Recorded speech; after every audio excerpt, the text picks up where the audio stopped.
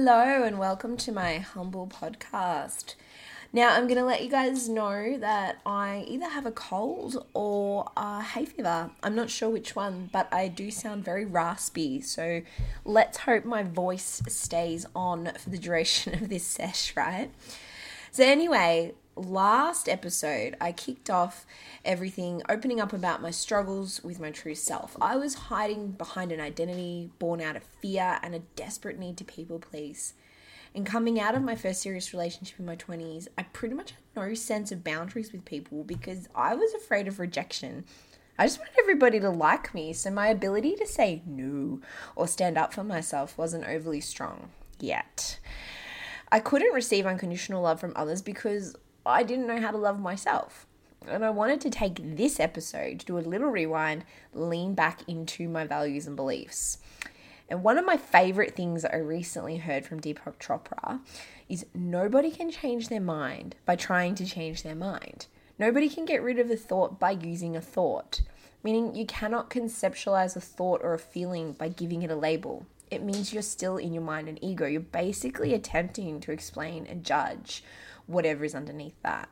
Thoughts are messengers that are there to get our attention, raise the flag that there is something subconscious we need to acknowledge.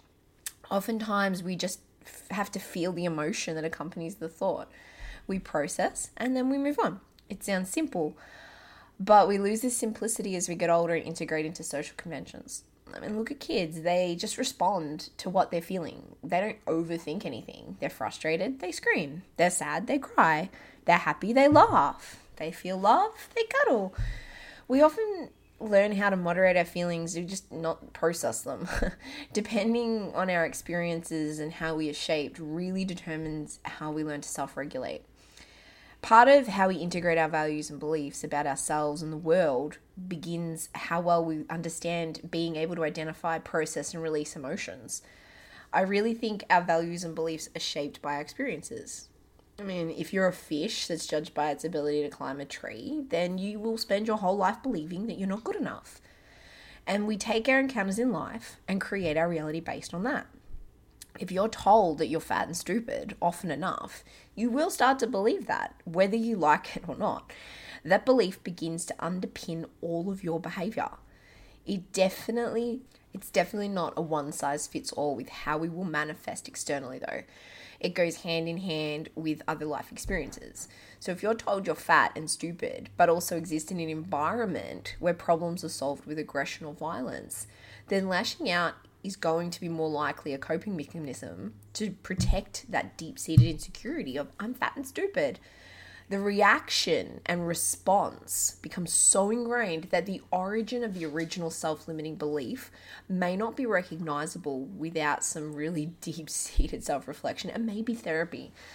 And conversely, someone growing up hearing they're fat and stupid might learn to withdraw as a coping mechanism. If you're taught to shrink and dim yourself to avoid the pain of that self-limiting belief, then any number of behaviors might appear. People-pleasing, self-harm, unhealthy attachments, so many things, right? And I think oftentimes we have to examine the root of being told things like you're fat and stupid as it stems back to worth. There could be two people who feel unworthy and both will have learned different coping mechanisms and behaviors to protect the unprocessed emotion attached to it. Every time that self-limitation is triggered, it fortifies the boundary of protection and that behavior will become more ingrained. I do wholeheartedly think our beliefs are one of the most difficult things to change because it requires such commitment to going deeper into ourselves and unlocking the good and the bad stuff that created those beliefs in the first place. And just so you don't think I'm talking out of my hat, I do think it's important I talk a bit about my own experiences here because I am speaking from a lived place of awareness. And as much as I would love to paint myself in this golden light, I have to be honest, I don't always see myself that way.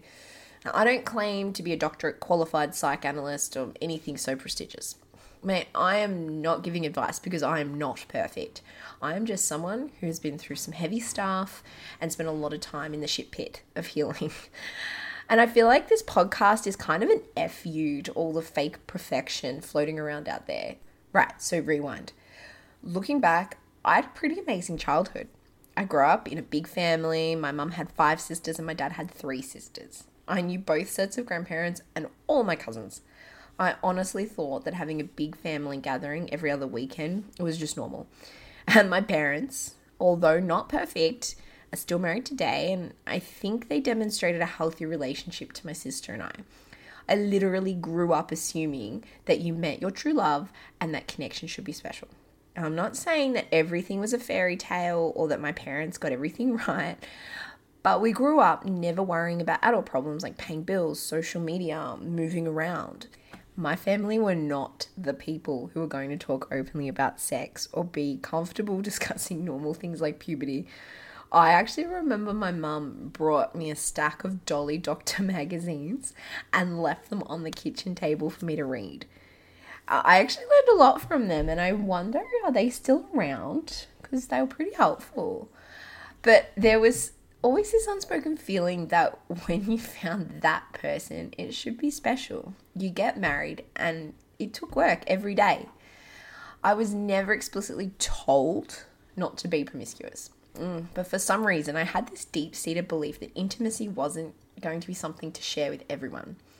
Even though some beliefs can be self-limiting, like I spoke about before and in my previous episode, where I developed this feeling that there was something wrong with me, some beliefs can be unquestioningly aligned to the essence of who we truly are.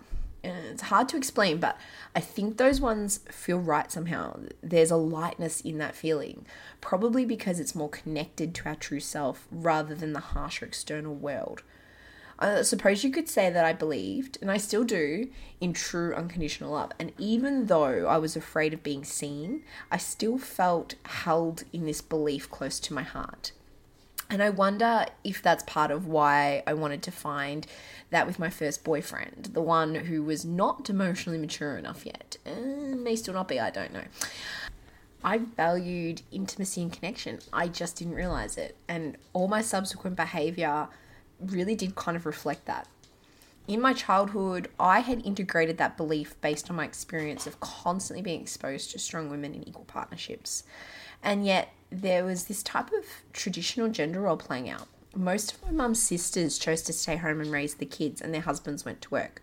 My own father worked 2 jobs when my sister and I were little so that my mum could stay home. I never went to daycare, and I remember always spending time with my grandparents, aunties, and cousins. I'm inclined to tread carefully here, as I know it's a bit of a sensitive topic for many. I was exposed constantly to my family's values and traditions. I grew up with a sense of security and learned to engage in conversations, debates, and encouraged to have an opinion. I believed that my voice was worthy. Although what I grew up learning was considered more conservative by today's standards, I really do not think it's a bad thing. The women in my family seeded love and safety for me and all the children. The men they married were always respectful, and I could always see a well of connection and partnership. The women in my family, my own mother included, are incredibly intelligent. Many have helped their partners build successful companies whilst raising families. Controversially, I think there's a myth that women who choose to put family first are somehow missing out. Women can have it all, just not all at once. I've learned that myself. I was running a successful fitness studio before COVID, but the amount of time and energy it consumed at that scale meant that raising a family with equal priority would have been impossible. I grappled with the unfairness of it for a really long time. My husband didn't have to make the same sacrifices. The weight of responsibility fell on me as the woman. And this is statistically the case for a majority of women in the Western world. I literally battled my own femininity and the message from Western society that I was a failure if I couldn't do it all. I was immersed in a strong family unit for most of my childhood where I felt safe and loved. Yet, by contrast, society was saying that women should be striving for ambitious achievements, reaching pinnacles of career and motherhood simultaneously. There's 24 hours in a day, and I can tell you, motherhood requires all of them, at least for the first few years. And that deflated feeling that so many women get after having a child is associated with the beliefs that if we can't expand ourselves beyond capacity, we have failed. We've failed at being a mum who just can't do it all.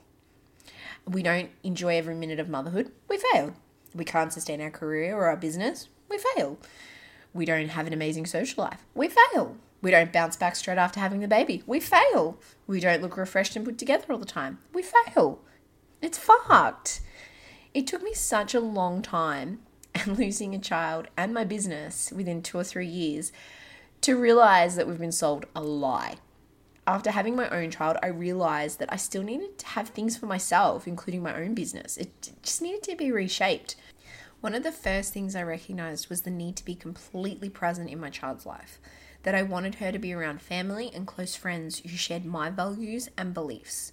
My husband and I decided early on not to send her to daycare. And we are fortunate enough to be in a position that allows me to be home with her most of the time, but we've had to make a lot of sacrifices to get there. I'm talking thousands of hours spent nurturing businesses, education, and training, foregoing big luxuries like holidays, but also smaller ones like getting manis, getting my lashes done, spray tans. We don't drink alcohol and we don't go out for lavish dinners very often. We assessed our values and prioritized the steps that allowed us to stay true to them. I know there are valid reasons why people choose not to send their kids to daycare, and I'm not sharing this to make anyone feel inadequate about their circumstances. There is no judgment here. But this is where my value and belief system have led me. It's not easy to know what you value and then stay true to them in a world that will continuously throw conflict and challenges at you. My own dad worked 2 jobs, one during the day and one at night, so that we had the opportunity to be with family most of the time. And like I said, I didn't realize how unusual my upbringing was in so many ways. So if you're wondering, no, I did not come from a family with a lot of financial wealth. Yes, I was wealthy in different ways, just not money-wise. My grandparents were, and I'm not going to say poor, but they did have to count every cent. And that generation, they made it work because women just weren't as commonly pulled into the workforce. But to this day, my nan always says her greatest accomplishment is her huge family. And I am 100% here for that now that I have my own kid. We lost my maternal grandfather a couple of years ago during the pandemic, and my nan was surrounded by her 6 daughters and many of her grandkids. I look at how the world is today, and we've lost this sense of village and family. It's so grief-inducing as a mum, and I'm going to admit this, to think about strangers or people outside my own village having a hand in raising my child. I know many people feel pushed or forced into that now, but that feeling of guilt runs deep. If we can't even raise our own children and earn a huge wage, we failed again. We get 18 weeks paid maternity leave by our government in Australia, and dads get 2 weeks at full pay. Then we are at the mercy of our employer to hold a job for us or pay additional leave. And I see both sides of that. The government doesn't demonstrate that families are highly valued in society. Your value relies upon your ability to work, to be the cog in a machine. My own local council only offers maternal health visits until the baby's 8 weeks old. It used to be up until the age of 2 years. So yeah, let that sink in. Where is the tribe? Where is the care? There isn't any. And as a first-time mum, that can be so overwhelming. And look, I don't think the onus should just fall squarely on businesses and employers to be resourceful enough to support families entirely either.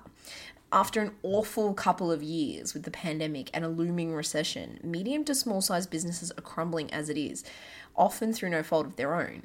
So finding additional money to subsidise up to 12 months of wages for women on maternity leave, plus hiring and training a temp in their place, it's not going to lead anywhere good.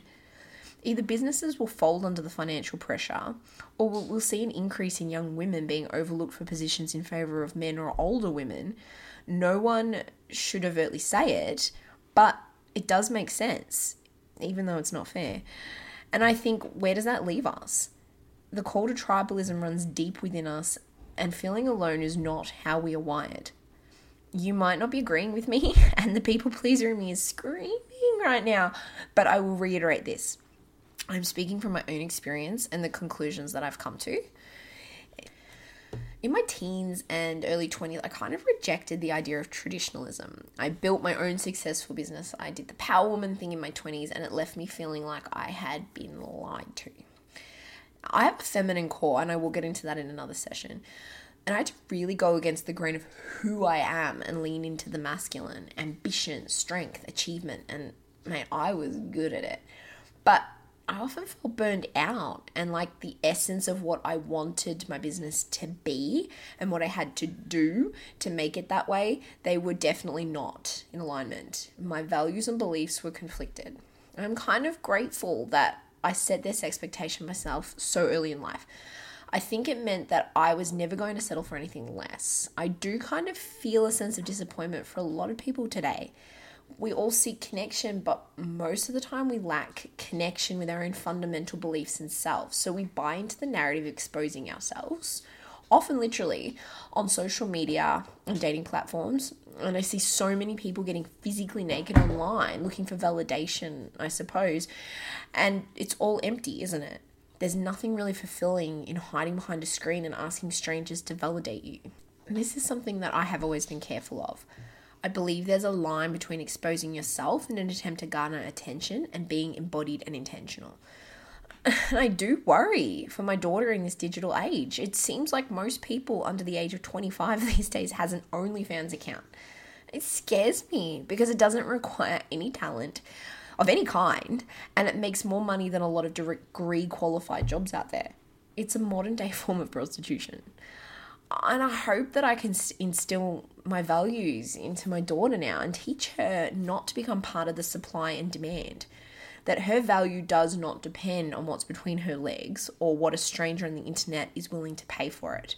It's not liberation or even clever to get paid to take your clothes off. It's one of the oldest professions in the world. And men don't see liberation in it. They see boobs. Why would they object to that? And I guess I wouldn't want to be relying on my naked body to be a commodity, something for sale. Coming back to my values, I believe that we can use our bodies for sacred acts of intimacy with people we love and have a connection with. Our bodies are beautiful life givers that can birth babies. I'm the biggest advocate for loving your body, be proud of it, use it, show it off if you feel like it, but don't sell it under the guise of empowerment.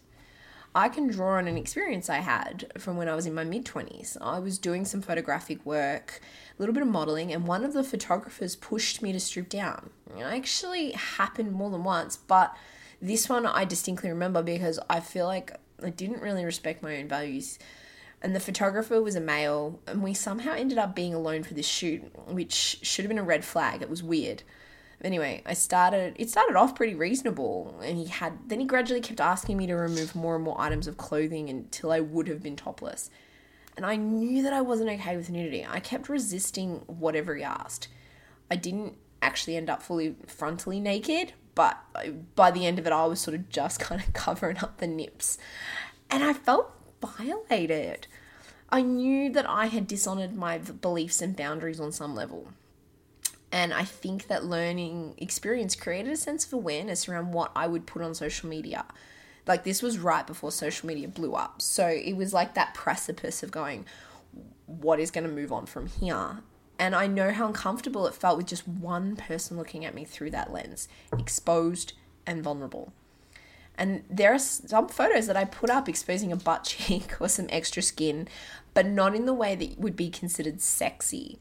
I've never wanted to use my body as a means to arouse a stranger on the internet. I mean, if they get turned on by my being candid about my cellulite on my bum, I'm not going to even go there. I want to use my platform to authentically empower women about what real bodies look like and practice self-love in the real sense of the word. But look, I think it was more than that. To be proud of your body. But I don't believe in offering it to anyone and everyone, and I mean that in the literal and metaphysical sense. When I was single, going out to clubs and spending a decent amount of time partying, I had a hand on my heart, can say, I never slept around. And look, I do not judge anyone who has or does, it just didn't feel right to me. And I think when we open up to someone on an intimate level, especially sharing our bodies, it's an exchange of energy. We need to resonate with that person's energy and feel safe in it. And that's when we really connect. And I read that we take on other people's energy, a bit like a net. And when we become sexually intimate with somebody, we're also taking on everything caught in their net. And I had a lot of healing to do myself, and I sure as shit did not need anyone else's debris clogging me up. And my husband and I will talk about this sometimes, and he often says that he appreciates how I chose to live my life before we met. He was in awe of how strongly I protected this belief of connection when so many other young women my age were following the trend of sleeping around and, looking for something in that. And I just always had this deep sense of that's not me. That's not how I'm going to find it. And again, no judgment, but this is my journey. But look, I think it was more than that, because it comes back to what I believed in. And I believed in the value of love. I believed in the value of family. And I knew that that's what I was looking for, even at a young age. And I knew that when I entered into a physical interaction with another person, I had the intention of it being long term. And I didn't get it right every time, because at the end of the day, I don't have control over how other people behave or respond. I was still very young and learning what felt right to me. And sometimes our mistakes can teach us more than anything else can. I'm actually okay with sexual liberation and women's ability to be selective about their reproductive health. I just wonder if maybe it's gone too far and we're trying to find love, connection, and tribe from a place of lack instead of a place of abundance. It's easy enough to take off your clothes and get physically naked with someone, or be on the internet and do it, whatever. But to be emotionally and energetically naked takes time and a building of trust. And I suppose we all carry core beliefs. Most of the time we operate in a state of unawareness about how they're influencing our behaviors and actions. I think my generation, I'm a millennial, so not the Gen Zs, but those uncool millennials, and certainly ones after mine have shifted into this mentality of finding love and connection is as simple as swiping right or DMing on Tinder. What is it, like DTF? Like I said, I've been through times of learning and exploring. I've misstepped, but I was lucky that I had a strong sense of worth to put me back on the path that I needed to be. And as much as I was creating an identity and allowing ego to navigate the ship sometimes, underneath that was something more powerful, and it was my beliefs. I learned lessons the way we all do, by experiencing them firsthand. But I also sat in the vibration of it and recognized that it didn't feel good or resonate with my true self. Whenever I found myself in situations of needing to disconnect or attention seek, it was out of insecurity and ego. It takes a lot of self-forgiveness and self-reflection to realize that it's not streaming from a place that will serve you. And as you know, Christians say, sin feels good, but it just doesn't feed your soul. It starts needing more and more of the same high from it, and that path leads nowhere good, in my opinion. Beliefs are the hardest things to shift. Think about it this way. Have you ever tried to convince someone to switch football teams? You could make every compelling argument in the book. They could be the biggest bunch of losers, that team, year in, year out, and yet the loyalty will see that person still showing up to games every week. I mean, who knows what their beliefs in that team is? Maybe they grew up watching them, so there's attachment. Maybe they like the club's ethos. Maybe the coach is their best mate. It doesn't matter. The point is, once a thought and an emotion is inserted into our belief system, it ingrains itself. And the emotional attachment is what makes beliefs hard to unravel. And beliefs can work for us or against us. I think our beliefs and values act like a compass in our life. They point us in the direction and often shape the identity that we show the world. So, what are your real fundamental beliefs? Now look, this part, I would encourage you to actually spend some time really sitting with, what do you value in life? What do you believe? And then really go deeper into that. If you believe that you're not worthy, then how has the behaviors that you've demonstrated in your life played out? How does that repeat itself over and over again? Because it becomes unconscious. We keep doing the same thing out of habit. It becomes a pattern.